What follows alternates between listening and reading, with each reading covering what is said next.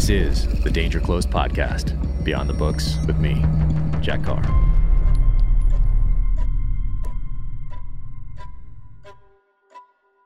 Welcome to the Danger Close podcast, an Ironclad original presented by Sig Sauer.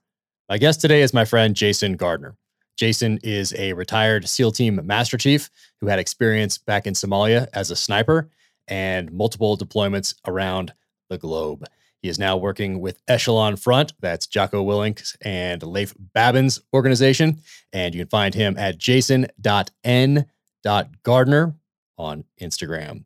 We recorded this long before Ironclad started making these podcasts what they are today. So we're going to get this out there, and then I will have Jason back on to talk more about what's going on in the world today. So let's get this one out there, get to know Jason, and then I'll have him back on a future podcast. Without further ado, Jason Gardner. Jason Gardner, it is so nice Jack. to be here with you. And I love podcasts because it forces us to turn off our phones and just have a conversation. Yeah. And not a 5-minute conversation, not a 2-minute conversation, not a quick little bro hug and passing. But we get to catch up, which is awesome. So I'm super fired up. So for those of you listening, I have Jason Gardner on, and he was a SEAL Master Chief and is now working at Echelon Front, which is Jocko Willink's and Leif Babin's deal. And let's get into all of it. So let's just start off at the beginning, because I want to know where you came from. Like, where did this all start? We got to know each other later on. So where did you grow up? San Clemente, California. No way. Okay. Basically, my dad was a Marine, and we came out to the West Coast in '73. He was stationed at the air station up in El Toro, but eventually they bought a house in San Clemente, and so that's where I grew up. And my dad managed his career real well. Every time he would get orders back to the East Coast, he would volunteer for an unaccompanied tour over in Okinawa. And so he would go do that. So you guys stayed. That we would stay, and then he Yeah. would get his choice of orders after that and would be able to bounce between the Marine Corps bases in Southern California Nice. until it happened again. Then he would volunteer to go again. So he did 2 of those as I was growing up, which it's not too bad. Yeah.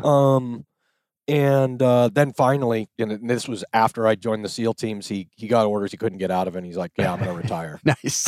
And what did he do in the Corps? He was a JAG officer. Oh, no way. Yeah, No kidding. That's Yeah. wild. How many years did he do? 23, I think. Yeah. 23. No way. And then did you know you were going to go into the military at an early age, or did you So- decide that later in high school? Or how'd No. that work? I made that decision, I think I was like 7 years old, and I can remember the moment because we were driving somewhere. It was raining really hard that day. I was looking out the window, and I was really torn because I was thinking about, hey, I want to become a scientist because I love the outdoors and nature and all this. So maybe I'm going to become, like somebody working in a zoo or an ecologist or something like that. And then, but I also had this heavy draw to be in the military. Yeah. And at that moment, I said, that science stuff is going to wait. I'm going to do the military first. And so that was just my goal. And then my target adjusted. And for a long time, it was going to be that I was going to be a Marine. Yeah. And in high school, I was doing this martial art called Kajukenpo. And it's kind of a hybrid style of several different martial arts anyway. And one of my instructors was just a team guy in Vietnam. No kidding. And my parents were like, "Hey, do you know that your instructor Turner was a team guy in Vietnam?" And I was like, a SEAL. And I had no idea, back in the 80s, no one had any idea what SEALs were. It sounded like some kind of mammal program or something like that. And Yeah. And they were really impressed. So I started doing my research, and I'm like, oh, okay, this is exactly what I want to do, because growing up on the beach, swam and played water polo, being a part of the maritime force Yeah. made the most sense. So I just locked into that and Nice. Went straight out of high school. I didn't have a dive fair Right. contract. So I took a gamble and went in and just chose gunner's mate because I saw that it Nice. was a source rating. Yeah. And Well, you made the right decision because the dive fair program was really a sham. Yeah. Like when I got to boot camp, I did the dive fair. You sign on for 6 years. And when I got to boot camp, I found out, at least when I went through, that everybody got a chance to try out. And the dive fair program, all it did was add 2 years to your contract to give you the guarantee to try out. But then you had that anyway. So so it all worked out. Yeah, you did the source rating thing, which changed not that long ago. No. But boot camp, and then gunner's mate school, and then right to buds. Yep. Nice. And what class was it? 155. Dang, man, that's awesome. That's great. What year was that? 80. We graduated in December 88. No way. Okay. And then you went to Team 5? Mm-hmm. Okay. No, I was at Team 5 for 6-7 years. Went over to Buds. Wasn't doing the advanced training thing, which really wasn't broke off in its own command. It was just like a detachment from Buds. So I was doing dive maintenance, dive soup, and the schools, right? The advanced applied explosives course is where I generated. Then I separated. But before that, so I found out about you before I came in the Navy, and on Discovery, was it Discovery Channel? Yeah, that Discovery Channel special, I think Silent Option was what it was called. Yeah, that was awesome. Because like you said, there was hardly anything out there. And so for a guy like me who was just a sponge, like reading everything I possibly could, which there wasn't that much, but then Discovery Channel comes out with this thing, and then there's this guy who ends up being you, talking about this sniper shot in Mogadishu. And that was awesome. I mean, for all of us coming in, like that was huge. And then we get to Buds, and then we hear about you. And then by the time I got to Team 5, I think you got out, and I got to Team 5 in 97. Oh, no, that's right. When I left Team 5 and went over to Buds. Okay. So you went there for a couple of years. Yep. And we'll talk about, let's go back to Mogadishu. Yeah. So is that 2nd platoon, 3rd platoon? That would have been almost, man, what was that? I think that was, so it's 93, so it was like my 4th right? platoon, because here's what happened. My 2nd platoon, we were on deployment, and a couple of guys in the platoon relieving us were killed in a car accident. Oh, geez. So they're like, hey, does anybody want to stay here for just stay on deployment, which you can't do. I had to go back to the States, but I stayed. Reset the clock or something? Yeah, I went back for a week and then redeployed with my new platoon, and then did another, because I was a single guy. I just wanted to be on the road and deployed all the time. Yeah. So it worked out. So. And you're already a sniper at this point? No, well, I'd been through the sniper course, but I didn't graduate. Okay. And so after I got back from those deployments, I went back to the course and got my qual and got my sniper instructor qual. Nice. And then this opportunity to get into that platoon that would go into Mogadishu. Amazing. Popped up. And were you guys on a like an ARG or something like that? Yeah, I was an ARG Alpha. So that's when you're on a boat for everyone listening. Yeah. And the funny thing about those deployments in the 90s is they weren't very sought after because you were on a ship. Right. But it was your best chance to operate. Okay. And so, there were just these like random flashes in the pan, but the ships are always going to go to where the problems are. And I did 2 of those ARG Alphas. Yeah. Both of them, the first one took us to the first Gulf War, and then that second one, which was, I had 2 platoons in between that, over to Somalia. No kidding. Which was great. And we were on the same ship, the USS Ogden, LPD-5, and I was in the same exact space that I was on my last deployment. No way. Yeah. No way. So going back to Gulf War then, what did you guys do for that? We boarded some tankers. Okay. And we had some other operations where we were going to go in and do some direct actions on some of the islands out there in the Gulf that the Iraqis had anti-aircraft batteries on. And every time we would get ready to go do them, they would do a recon flight, and they're like, yeah, they all surrendered or abandoned the island. And so we had like 3 or 4 ops like that, and then they kept surrendering, so we didn't do any of those. So for the real world aspect of it, it was just the tanker boardings. Got it. And back then, that was something, because there were these flashpoints. Since Vietnam, you had flashpoints for the Army. They had Desert One, then we had Grenada, then we had Panama, and then Gulf War, and then Mogadishu. So you're going in with a little bit of experience. You have experience in platoons, experience in Gulf War, at least seeing how that works. And then now you're on an ARG again. Somalia kicks off. And this is before or after Black Hawk Down? Like 2 years after. It's 2 years after. Yeah. Okay. Yeah, we were there to pull the UN out of Mogadishu. So they were done. They were quitting the mission, which is why it wound up being so crazy, because they kind of had like an equilibrium there, right? But then the UN controlled the port and they controlled the airstrip.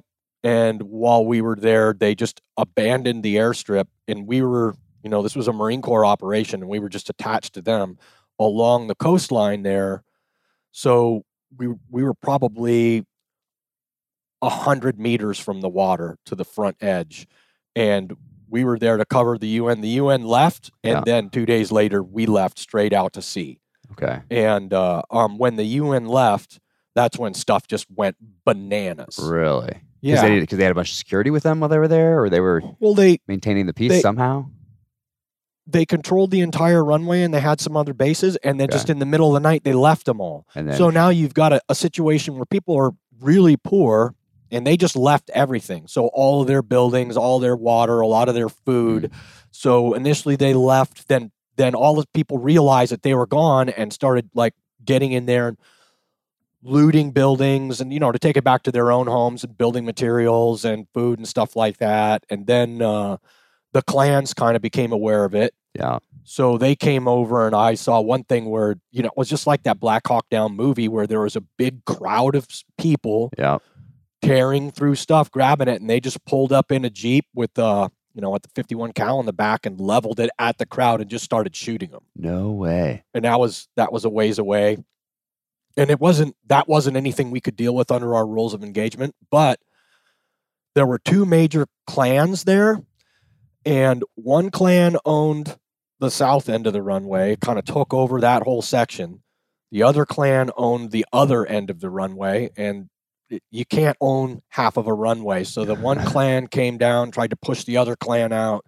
They had a big firefight essentially right in front of us, and they couldn't get done, so they backed off. But now the guys that owned the south end of the runway, for some reason, felt like we were on the side of this other clan, and they started shooting at us with rocket propelled grenades. There was a recoilless rifle round fired at us, and lots of small arms fire.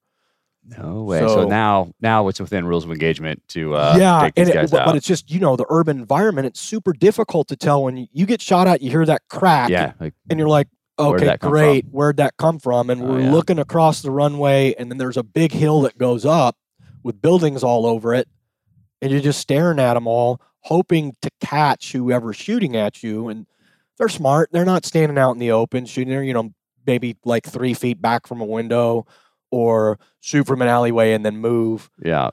And so, that was going on, and we were trying to find someone to return fire with, and it wasn't happening. And then we caught like we saw 7 guys about an hour later patrolling, and there was 3 of them had rocket propelled grenades. There was a guy with a PKM, which is their version of RM-60. It's a big belt-fed machine gun.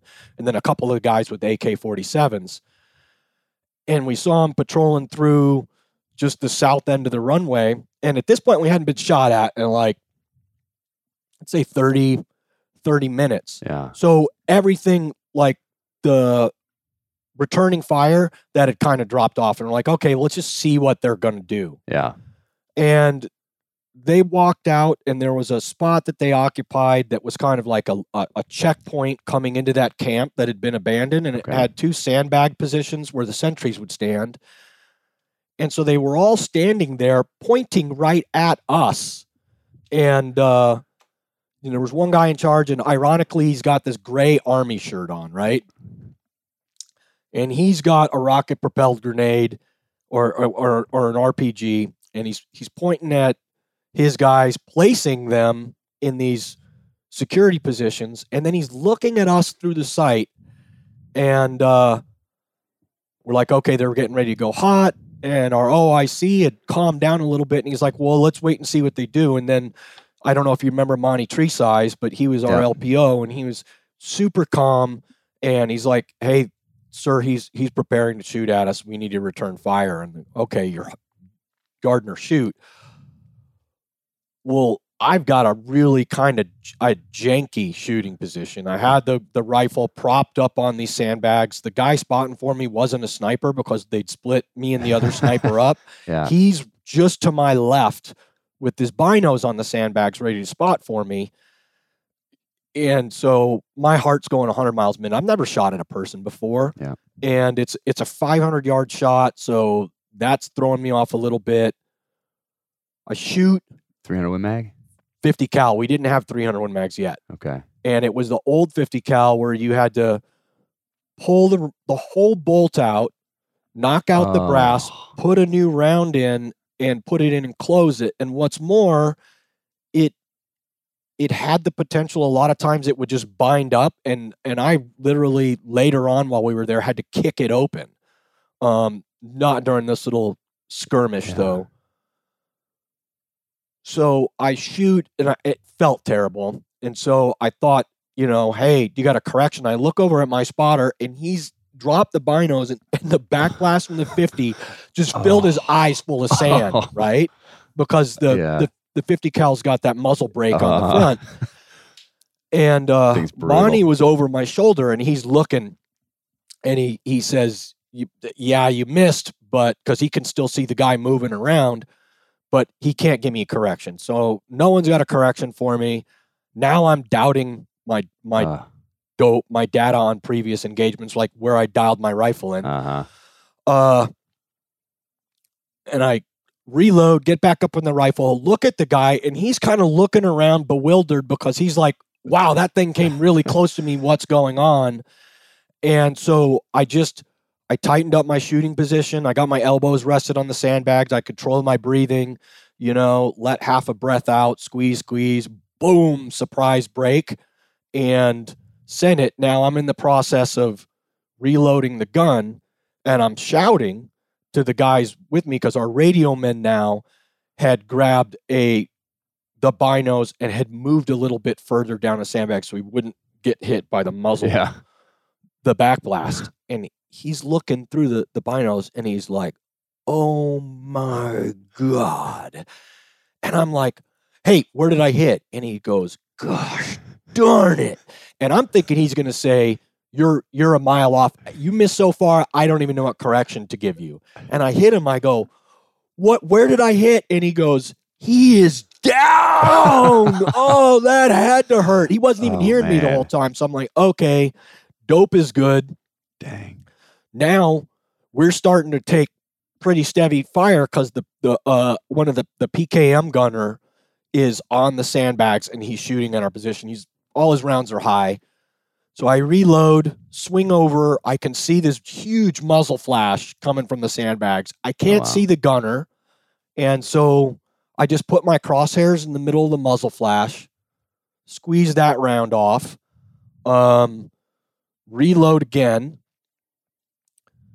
pop back up, and the sandbags are there. I can't see the gunner, but the PKM is spilled over the front of the sandbags. There's a big divot in the sandbags, and he's off to the side, and he's a wreck. His guts have come out of him like, those snakes out of the cans. And some people ran up and grabbed him, and it looked like he died 2 seconds after, because he was basically almost cut in half. Wow. And then a Jeep showed up with a guy in the back with the 51 cal. Yeah. And that was 50 cals are serious. It's a serious muzzle, report when it's coming over you. And pushed over to them. And at this point, I'm like, oh my gosh, we grabbed the tiger by the tail. I'm the only one shooting, and there's some Marine positions next to us. Like there's a TOW missile down from us. but they were so strict when they briefed the rules of engagement that I think a lot of guys were afraid. Yeah. And no one was used to this back in the 90s, Right. so it was a pretty big deal if you were, taking lives. And so I rush a shot at the gunner, and it winds up apparently hitting the sidewall of the Jeep just above the rear tire, below his feet, or he was in the back of the Jeep. So I hit the Jeep, and then the Jeep took off. Then they launched they had a rocket propelled grenade come at us, which I just heard someone shout everybody down. We all sucked mud. It sounded like a jet flying right over the top of us. And then when it didn't hit anything, it just airburst off behind us a couple 100 yards. And then when we popped back up, they were now doing a peel back into some buildings to take cover. Okay. And so I shot a couple times at them running during their peel and missed because there's not enough lead that you can put into a scope to hit someone that's running, basically what we call full value, and that means they're running across. So I was tracking, I saw the building that they had just run behind, and Monty, I developed a big range card before I went in there because I knew exactly where we were going to be. So we looked at the imagery in the map, had a range card, and Monty goes, hey, that building is 700 yards away. So I adjusted my dope. Yep. And that means I dialed the elevation up on my scope, for anybody who's wondering. I'm going to work hard on not killing everyone with the military terminology. They all peel behind the building, and so I'm just watching the corner of this building, and this guy steps out with an RPG on his shoulder, and my crosshairs are on his pelvis. So I start to load the trigger. He takes a knee, and so my crosshairs are right on his sternum when the shot broke. And the spotter said that, we're shooting these Mark 211 rounds, the Raufoss multi-purpose, which is explosive. And he's like, I saw the round flash when it hit him because it hit the sternum. Enough bone was enough to make it explode right there. And he's just down. Brutal. Yeah. That's amazing. And those things are not the most accurate of rounds compared to the match that would come later. No, yeah, they're not. It can be like a 2-minute round. So what that means to people is if you're holding the gun in a vise at 500 yards, you could hit anywhere inside a 10-inch circle. Yeah, and plus the minute of angle of the actual weapon. Plus, and all that. So that's in a perfect world in a vacuum, and you add all the other air in there. It's not the best. Yep. So you can do everything perfect, and you can still miss at no fault of your own, just because rifle and round, when you add those minutes of angle together, you're off by 10, 15 feet. Here's the thing, though. I still preferred it to the match grade rounds because typically when you're shooting a 50 cal, you're shooting at things and not people.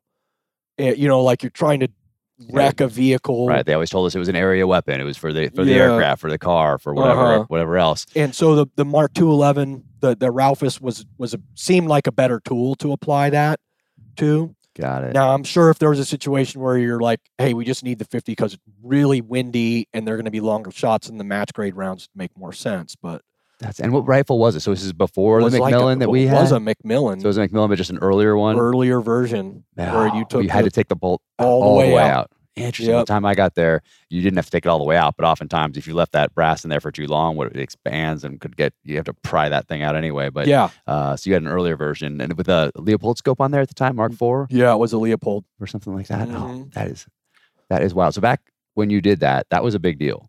Like nobody, like we are not, for people these days after September 11th, like it becomes a little more normal. But back when you did that, like no one had done that really since, there's a couple flashpoints, but really since Vietnam, no one has been doing that sort of thing. So for guys like me coming in that sees the silent option Discovery Channel thing and see the way that you described it, and then like you were the guy that now had real world combat experience, not just combat experience, not just running around ducking some bullets, taking some corners, but real world sniper experience. And that was a huge deal. And so I remember you coming to Team 5, so you're probably doing the advanced training stuff, and coming across the grinder, and people be like, "Oh, that's him," like that sort of thing. So when you come back from that, what did did we have a good debrief? Wait for you to disseminate information about what happened and what happened with the scope and the weapon and all that sort of thing? Lessons learned? I mean, they had me go on like a little speaking tour. Okay. And I was really involved with the sniper course and some of the guys running that. And so, we started working on that and working at getting different weapons. One of the there was a bunch of shots that I could have taken after dark. Okay. And the problem is the way our night vision. Did you have a KN 250? KN 200. 200, okay. And it would have worked if we had a variable power scope. But when you're looking at it through a fixed power, whatever it was, 12 or 16, it just, no night vision is going to work really good. But when you can turn the power down, okay, it just works better. And yeah, that would have been. So you brought that back. We need better night capability. Well, yeah, and people understood that. And so that was something that they started working on. And I think we kind of found out that it works better on a variable power scope a little bit by accident when later on we went to the Night Force scopes that were 5x5 to 22. Mm-hmm. And they're like, hey, when it's down on 5 power, it works great. And then the 3x5 to 15s, which they're never great scope, and it works even better on 3 power. Yeah. And we got, obviously, technology kind of increased. Yeah. Especially after September 11th, we had some much better stuff that gave us incredible capability. Those 200, I don't remember the 200, but I remember the 250, and I remember being very grainy, and like it was, it definitely was not the greatest. And so, and another interesting thing on that is, like, I remember we'd have like 3 sets of night vision per platoon, and the point man, the rear security, and the PL had it. We never wore it because we weren't wearing helmets ever. I mean, we'd be appalled if someone was like, hey, you need to start patrolling around with helmets on. Yeah. And then when we got enough night vision for everybody, it still took us like a year and a half to get everybody to actually wear it because people hate chains so much. Yeah. And I can remember lane grading for a platoon out at Nyland, and half the guys had their night vision up on their helmets. Yeah. I'm like, what are you doing? And they're like, we're patrolling 50-50. What does that mean? We're 50% with it on, and it was all the young guys that were doing the right thing and had it on, and all the older guys that, and people just hate change. Yeah. Yeah. And so that had it up, and we're like, get that stuff down. And it still took a little while for everyone to recognize, like, yeah, it's a good idea for me to be able to see at in night. The dark. I know, it's so tough. Yeah, we didn't have them even at September 11th. We didn't have them, but then once that deployment on September 11th was over, then we came back, and then those golden Connex boxes opened, and all of a sudden now we have helmets, now we have nods, now we're moving forward here. But so you come back from that.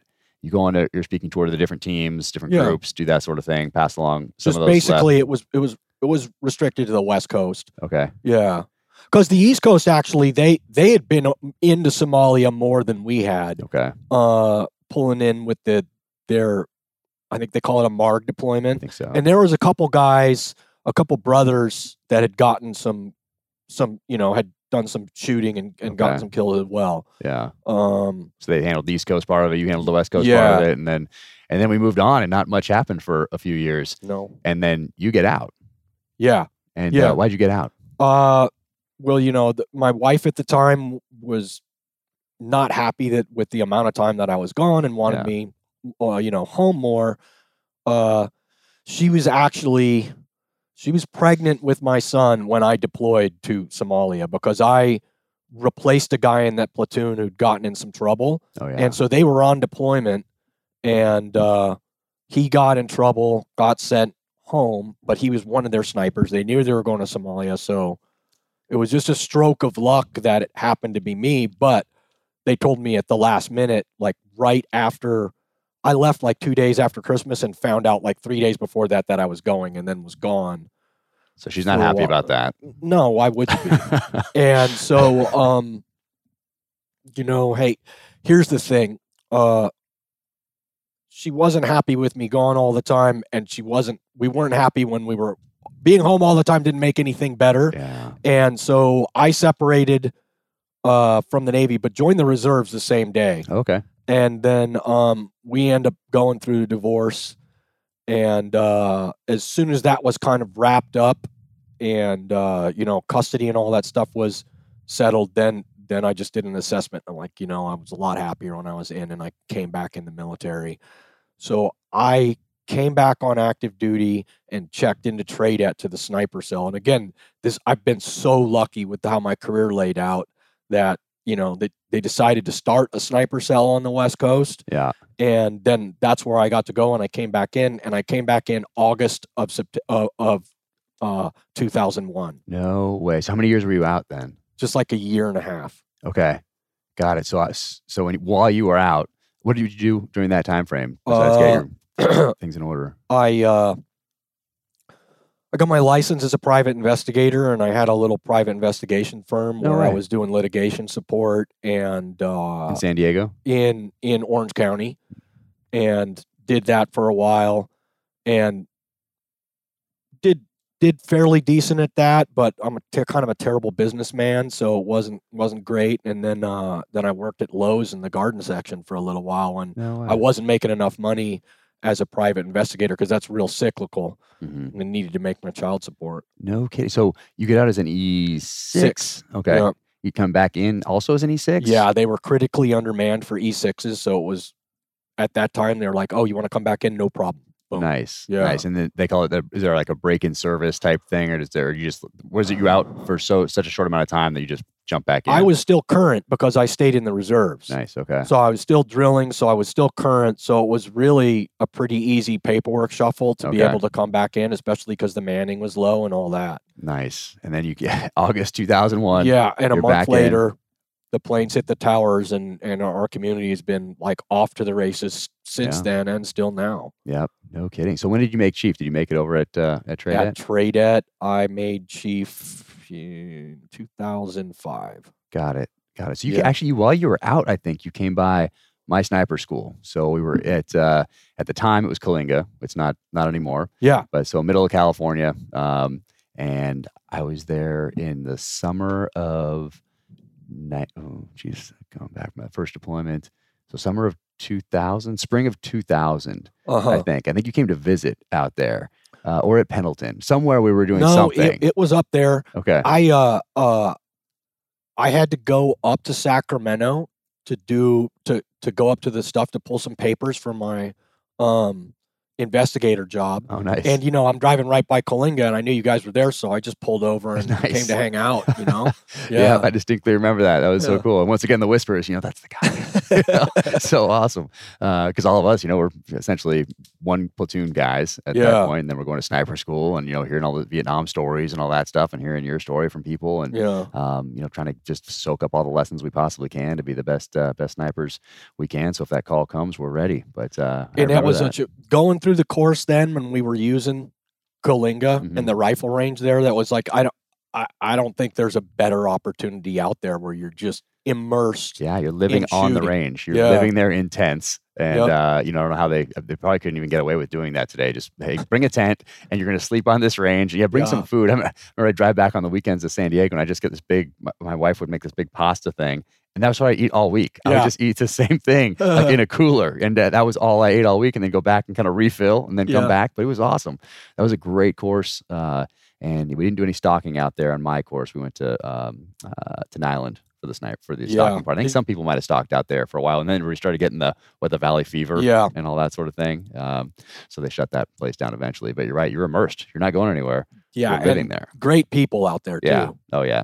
That one guy that comes out and does all the barbecue. Doc Ogard. Yeah. Yeah, amazing. the vet. He was awesome. Yeah. Yeah. So it was a special time to be in. And then September 11th hits. Yeah. And so I'm deployed.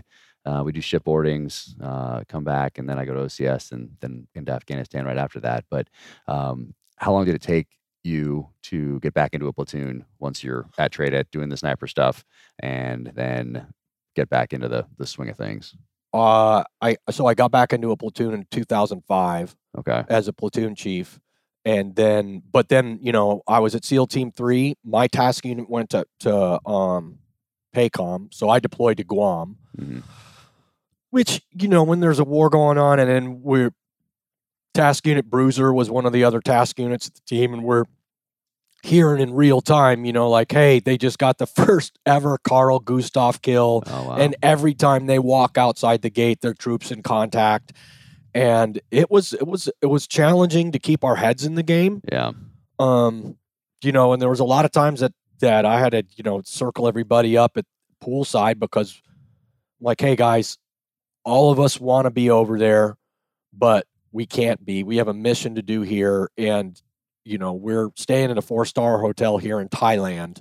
So you don't have that much to complain about. Let's try to keep our heads in the game. But it's tricky because, a lot of people think that, like, oh, you're in the SEAL teams, you're going to get to combat. And that's not really the case. A lot of times you can just miss it.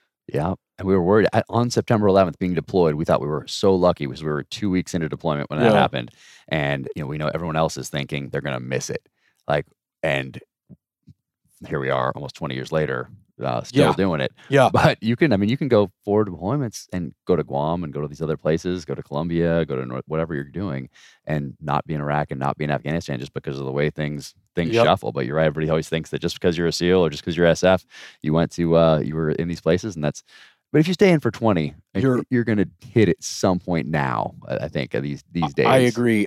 You can't chase it. Yeah, but it'll come to you. Yeah, but these days, if you're after 20 years of sustained combat operations, like, you're gonna get it. And people that didn't get it the first pump, didn't get their second pump, and then got out to try to get it, and then try to do some contracting, and then maybe they hit it, but maybe they stood gate guard somewhere and just heard it in the distance or whatever, and then they come back in. Like, you're right, chasing it is probably not the way to go. Best way to go is to just stay engaged, stay in your platoons, knock it out of the park no matter where they send you, and raise that hand if they need somebody to go and, like you did, and to go get after it. So today you're gonna get it for those that are coming in. It seems to be that way. And like the sine wave, that's the violence levels in Iraq, it's gone up and down. And there have been times in Iraq where it was super quiet. Like 2009, there wasn't a lot going on there. Yeah.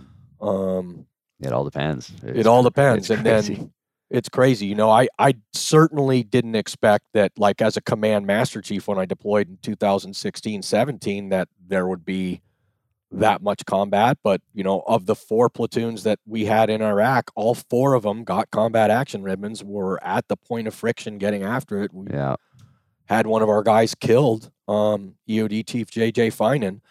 And it's crazy. And you don't, like, you think, that stuff's all over, and then it comes back again. Yeah, you never know. I guess that's why they call this the long war. That's it, and it's our job is to be prepared, or was to be prepared for war. And be prepared for that call when it comes, and that's what it's all about. And for those guys that are in today, it's got to be tough coming in today, because when you came in, when I came in, there was a different model. And that model was you're going to deploy and there's no war going on. You're going to come back. You're going to do a workup. You're going to deploy again. You'll go to Guam. You'll go to Thailand. You'll go to Europe, whatever it is.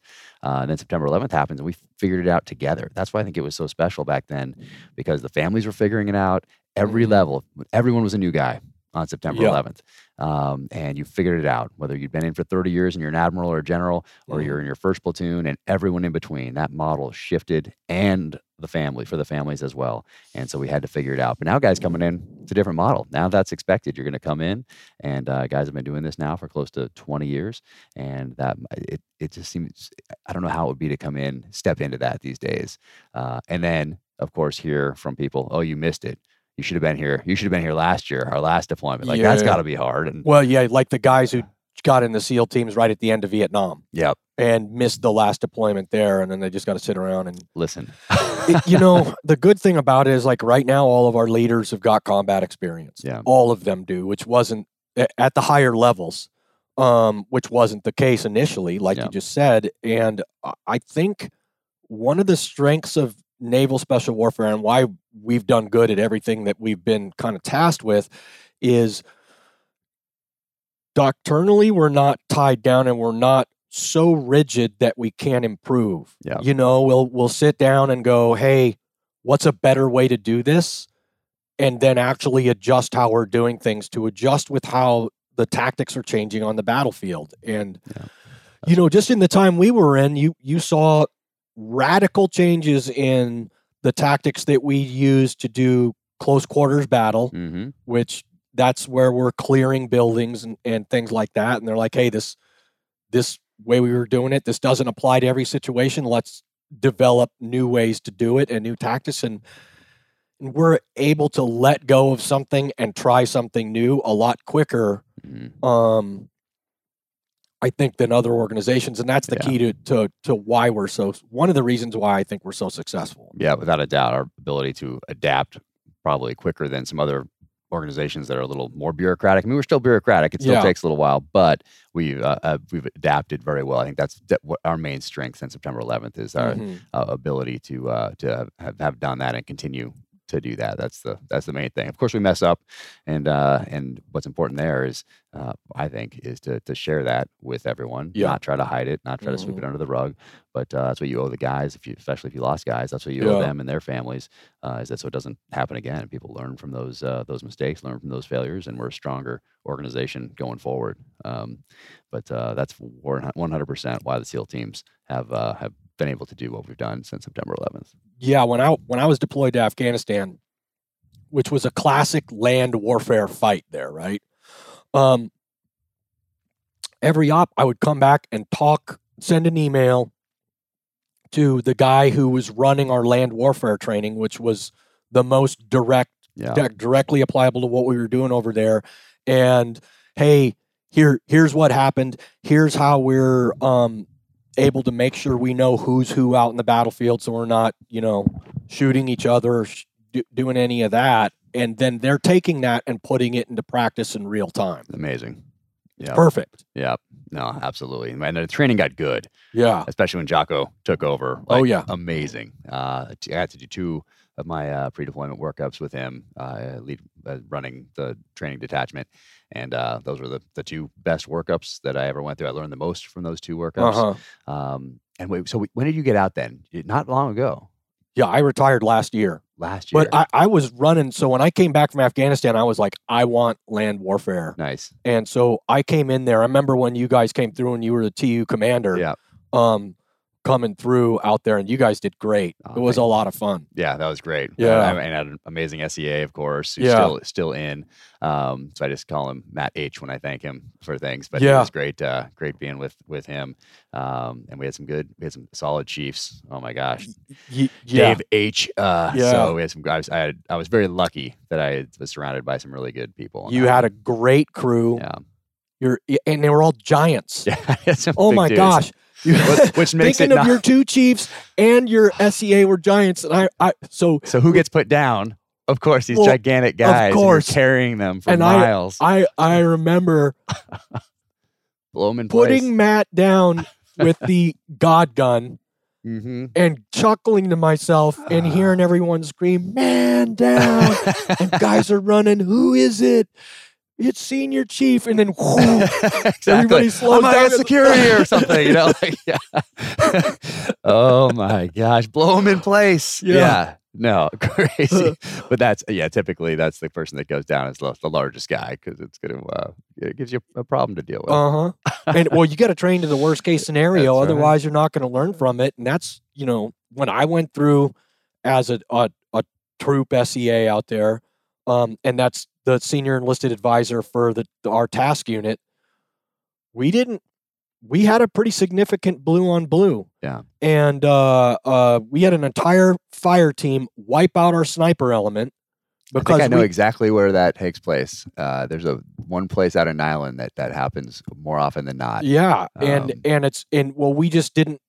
weren't communicating where everybody was. Yeah. We didn't have a way and we developed some techniques and procedures after that because, I got a safety violation. I never got a safety violation in my career. And so having to go sit across the table from Jocko and sign a safety violation was horrible. Yeah. And then after I sign it, he says, "I'm glad this happened to you." And I'm thinking, good. Yeah. And he followed it up with that. He said, I'm glad this happened to you because this happened to me for real in combat. And I want it to happen to you in training so it doesn't happen there. Yeah. And he was absolutely right because he could have in our pre-brief said, "Hey, your methods here are a little weak," and we might have gotten away with not shooting one of our own guys. Yeah. But then we really wouldn't learn the lesson hard enough. Yeah. And because I learned that lesson that hard, because I failed in training, he let us fail. Yeah. I was maniacal about knowing where everybody was.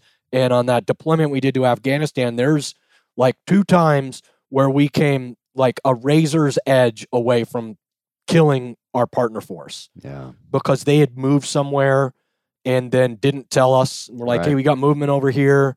And where are you guys? And they said it wouldn't have been, they said they didn't even move. Yeah. When we asked, and then and I'm like, dude, this is too sketchy. Don't Yeah. shoot. And then it turns out that, oh, wait, yeah, some of our guys moved. So saved us because that training was that hard. We did as well as we did. Yeah. That was legit training. Yeah. And having that, whatever we call that system made by Saab or whatever that thing was, where the person's walking with the computer and you're putting people down and wounding people and putting people's guns down. Like that was amazing training, funneling people where you need them to go. Like that was laser tag system on steroids. Yeah. And then the debrief on it. Oh, when you watch it up there on the screen. You can get a debrief because your harness is coded to your rifle, which is GPS uploaded all the time. So every time you shoot your rifle, it knows, you're shooting blanks, of course, and it's firing a laser, but it records whether you got a hit or miss, who you hit or miss, and it tracks everywhere you went. So they could bring in the classrooms, put it on the big screen and say, hey, here's what happened right here. Keeps everybody honest too. I remember back in the day without that. Yeah. Oh no, that wasn't me, because it's dark. There's things going off. There's targets aren't popping up like they are now, and actually having those flashes and having that smoke, which is amazing.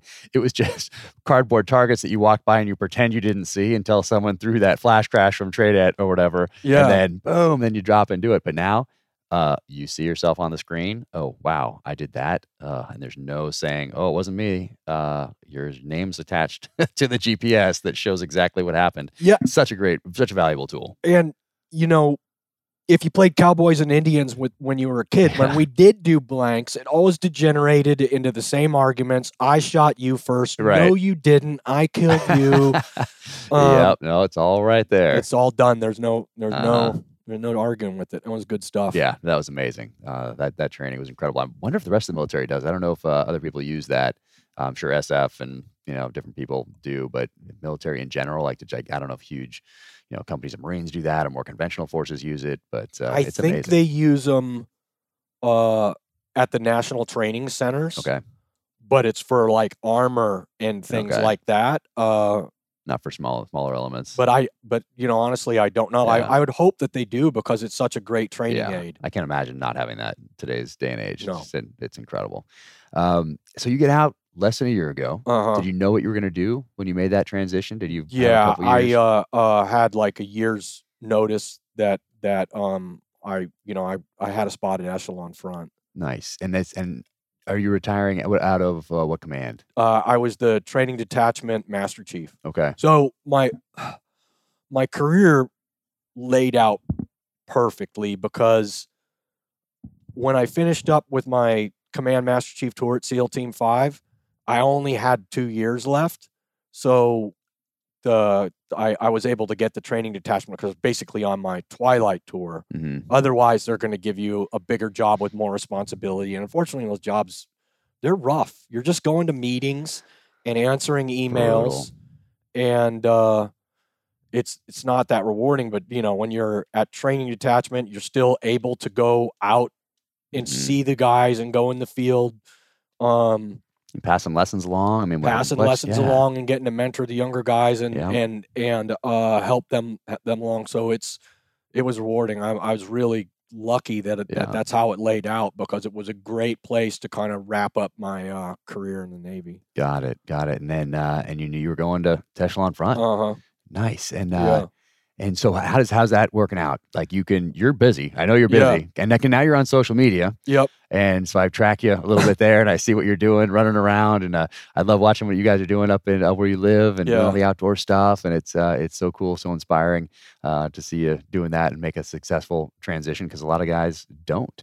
A lot of guys have a hard time letting go of that past, and it seems like you have moved forward. You're focused forward. You're doing some awesome stuff. And so how's it been being out?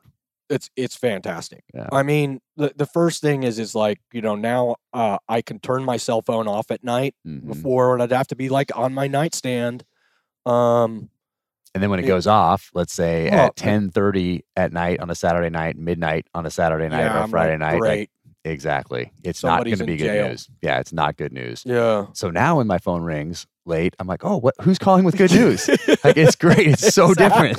I love it. It's totally different than being in. I mean, every time that phone would ring when I was at home, my heart would just go, oh, what is it? Especially and always like on a 3-day weekend. So now that's spoiled because you got to go down, haul someone out, or worse yet, it could be even worse news, like someone's hurt.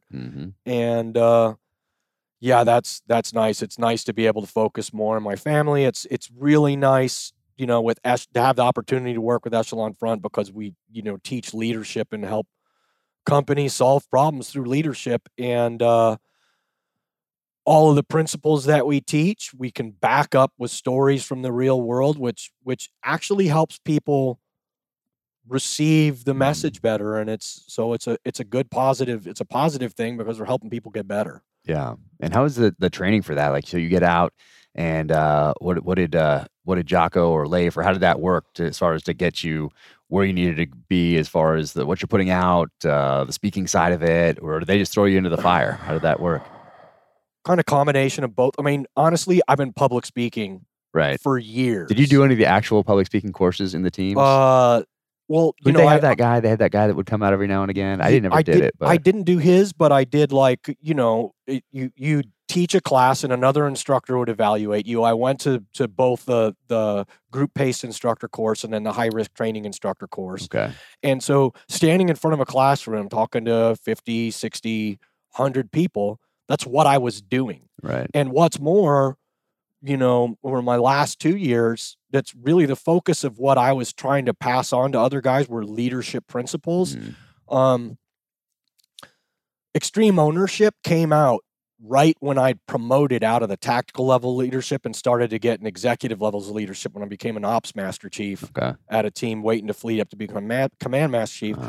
So, I'm like, oh my gosh, Jocko and Leif wrote a book. I absorbed it right away. And then I was able to, first of all, put words in a framework to things that I was doing right, understand things I was doing incorrectly, and then put the stuff in practice in real time and see it work. Yeah. And instead of just talking about, oh, hey, here's cover and move, which is teamwork, I was actually going, oh, okay, I'm going to work hard on this. I'm going to develop relationships with everybody that I'm working with, and saw the benefits of that. Yeah. Then his podcast starts. Yeah. I started listening to the podcast really, like when he was on podcast 6, and because of the commute that I had, I was caught up in 2 weeks and then haven't missed one since. And those have all been great adjustments to my leadership. So I had a good fundamental working knowledge of the principles of extreme ownership going into it. Then they gave me a framework for what we talk about when we give a keynote or a workshop. And then I just populated that with some of my own personal stories. Got it. And went forward. And then I'll do, I've worked with Jocko and Leif where they, I'll speak for them, that's the scariest thing that I've done in a while is sitting in a hotel room in front of Jocko and Leif. Oh man. Briefing them. It's like, I'd rather go out and talk to 1,000 people and then like, oh, I'm all nervous and stuttering. And, so it's been good, and they've been super helpful and supportive, as have been all the other instructors. So I lean on pretty heavily. That's awesome. Yeah, Jocko's one of the scariest people I've ever engaged with, and every time I do something with him, I walk away a better for it. No doubt about it. But even today, like, we know each other now. I've been on the podcast. He's been amazing to me. Yeah. I texted him 2 days ago, but I was still nervous. I'm like, but he got right back to me. I asked him for a blurb for my third novel, and he got right back and said, "Let's do it." I'm like, "Oh That's man, awesome. that's so cool." Yeah, just so cool. But I'm still nervous sending the text. And I tell my wife, I'm like, "Why am I? Shouldn't be nervous sending the text to this guy." But he's yelling at me every Monday, telling me to get up at 4. Like, but no, he's been awesome to me as we transitioned, and so cool of him to have me on the podcast and all that sort of thing. So he's doing such good work for so many people. Like, that platform is growing. It's all positive. It's all helping people with their lives achieve their goals. It's incredible what he's done since he's gotten out. I mean, he genuinely cares about seeing everybody get better. Yeah, it's amazing. And it's fantastic. Yeah. No, the early morning wake up's a little much. Yeah, it's not working for me either. But it's so great. It's so great. Awesome, man. So how can people find you? Is your like Instagram stuff, is it all is it public and all that stuff? Yeah. Yeah, I've got everything public. I figure, if I'm making my living in the public now, it'd be ridiculous for me to have everything private. So how is that, by the way? How is like doing, because it was weird for me to have never having done, not even having a Facebook account, not knowing anything about that sort of thing, and then have to do it, because essentially, like, that's my storefront. If I had a general store in some small town America and someone came in and wanted directions, that's how I look at social media. Like, I'm going to treat people the same way I would in person if they came into my small town general store. But how's it been for you with sharing that sort of thing? It's been amazing. Yeah.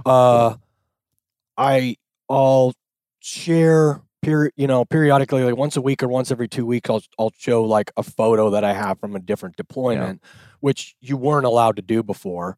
While you were in, you couldn't do it. But I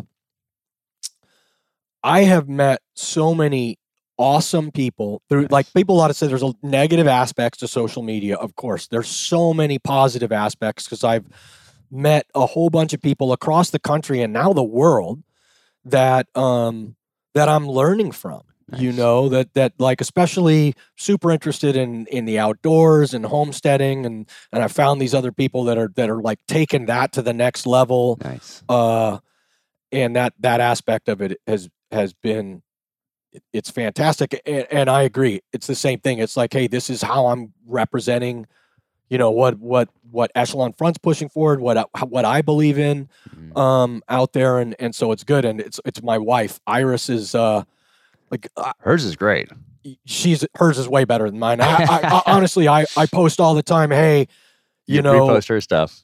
Repost her stuff, or if you want to see something good, follow her, because she's actually putting better stuff out there. I think. I'm at Jason.n.Gardner on Instagram, and she's at All the Wild Places, which hit that awesome. Up as well. It's really good. Yeah, very thoughtful post. It's amazing. And we're taking all this stuff, and we have young kids. My daughter's 9, son's 7, and we spend a lot of time thinking about how we can be better parents. And you share that. And better people and better stewards of the environment and all that stuff. And, that's another great thing about, podcasts, for instance. Like, I got to be honest with you. Before, I wasn't really that environmentally concerned about a lot of stuff. And then, following Steve Reinell and the Meat Eater, that's completely changed the game for me. And it's something that I'm like, I'm kind of a dummy for not paying attention to conservation and being aware of my impact on the environment. Maybe I don't want to spray a bunch of Roundup all over my yard. I'll just go weed stuff by hand. Yeah. Which is it's free exercise for me anyway. Yeah. And that's the kids. And the kids. And so that's, one of these examples of how all these new media formats, I'm really excited about the times we're living in. Sure, they're a little crazy, but for the general overall, I think we're moving in a positive direction. Awesome. Yeah. Awesome. I love it. But awesome. So we have a place to find you, and Echelon Front, of course, there's an Echelon. They're easy to find. Yep. EchelonFront.com. Yep. And then Jocko's stuff. He has like 7 or 8 different, it seems like, websites for different things. The Jocko Live, Echelon Front podcasts, all these Origin all Maine. That stuff. Yeah, all that great stuff. All made in America. That's it.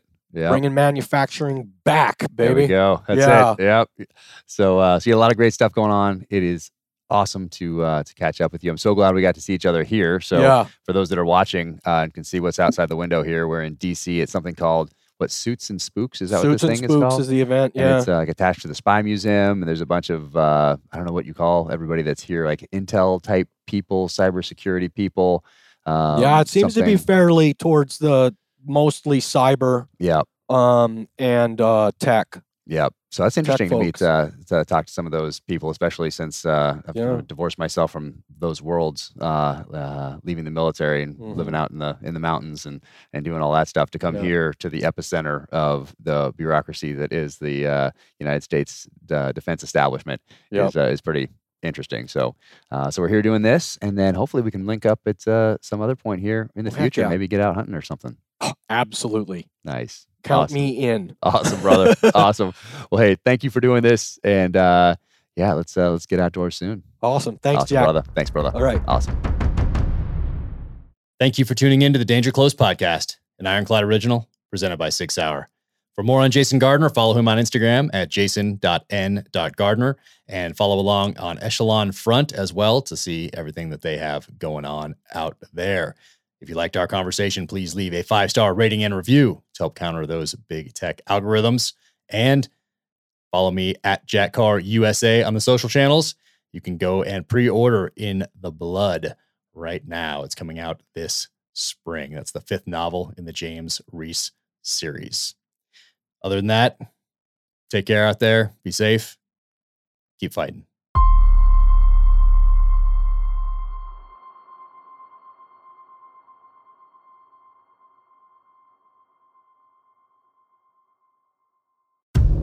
In case you missed it, on a recent episode of Danger Close, an Ironclad original, Jack Carr sat down with former presidential candidate Tulsi Gabbard. Set aside all the labels, because I've been getting asked this a lot, like, well, are you left or are you right? Are you progressive or are you conservative? What box do you fit in? Which box do you check? Completely. Are you an enemy or right. an ally? What filter should I use when I'm looking at you? And I've always been an independent-minded person, always. Be sure to check out the full interview wherever you get your podcasts.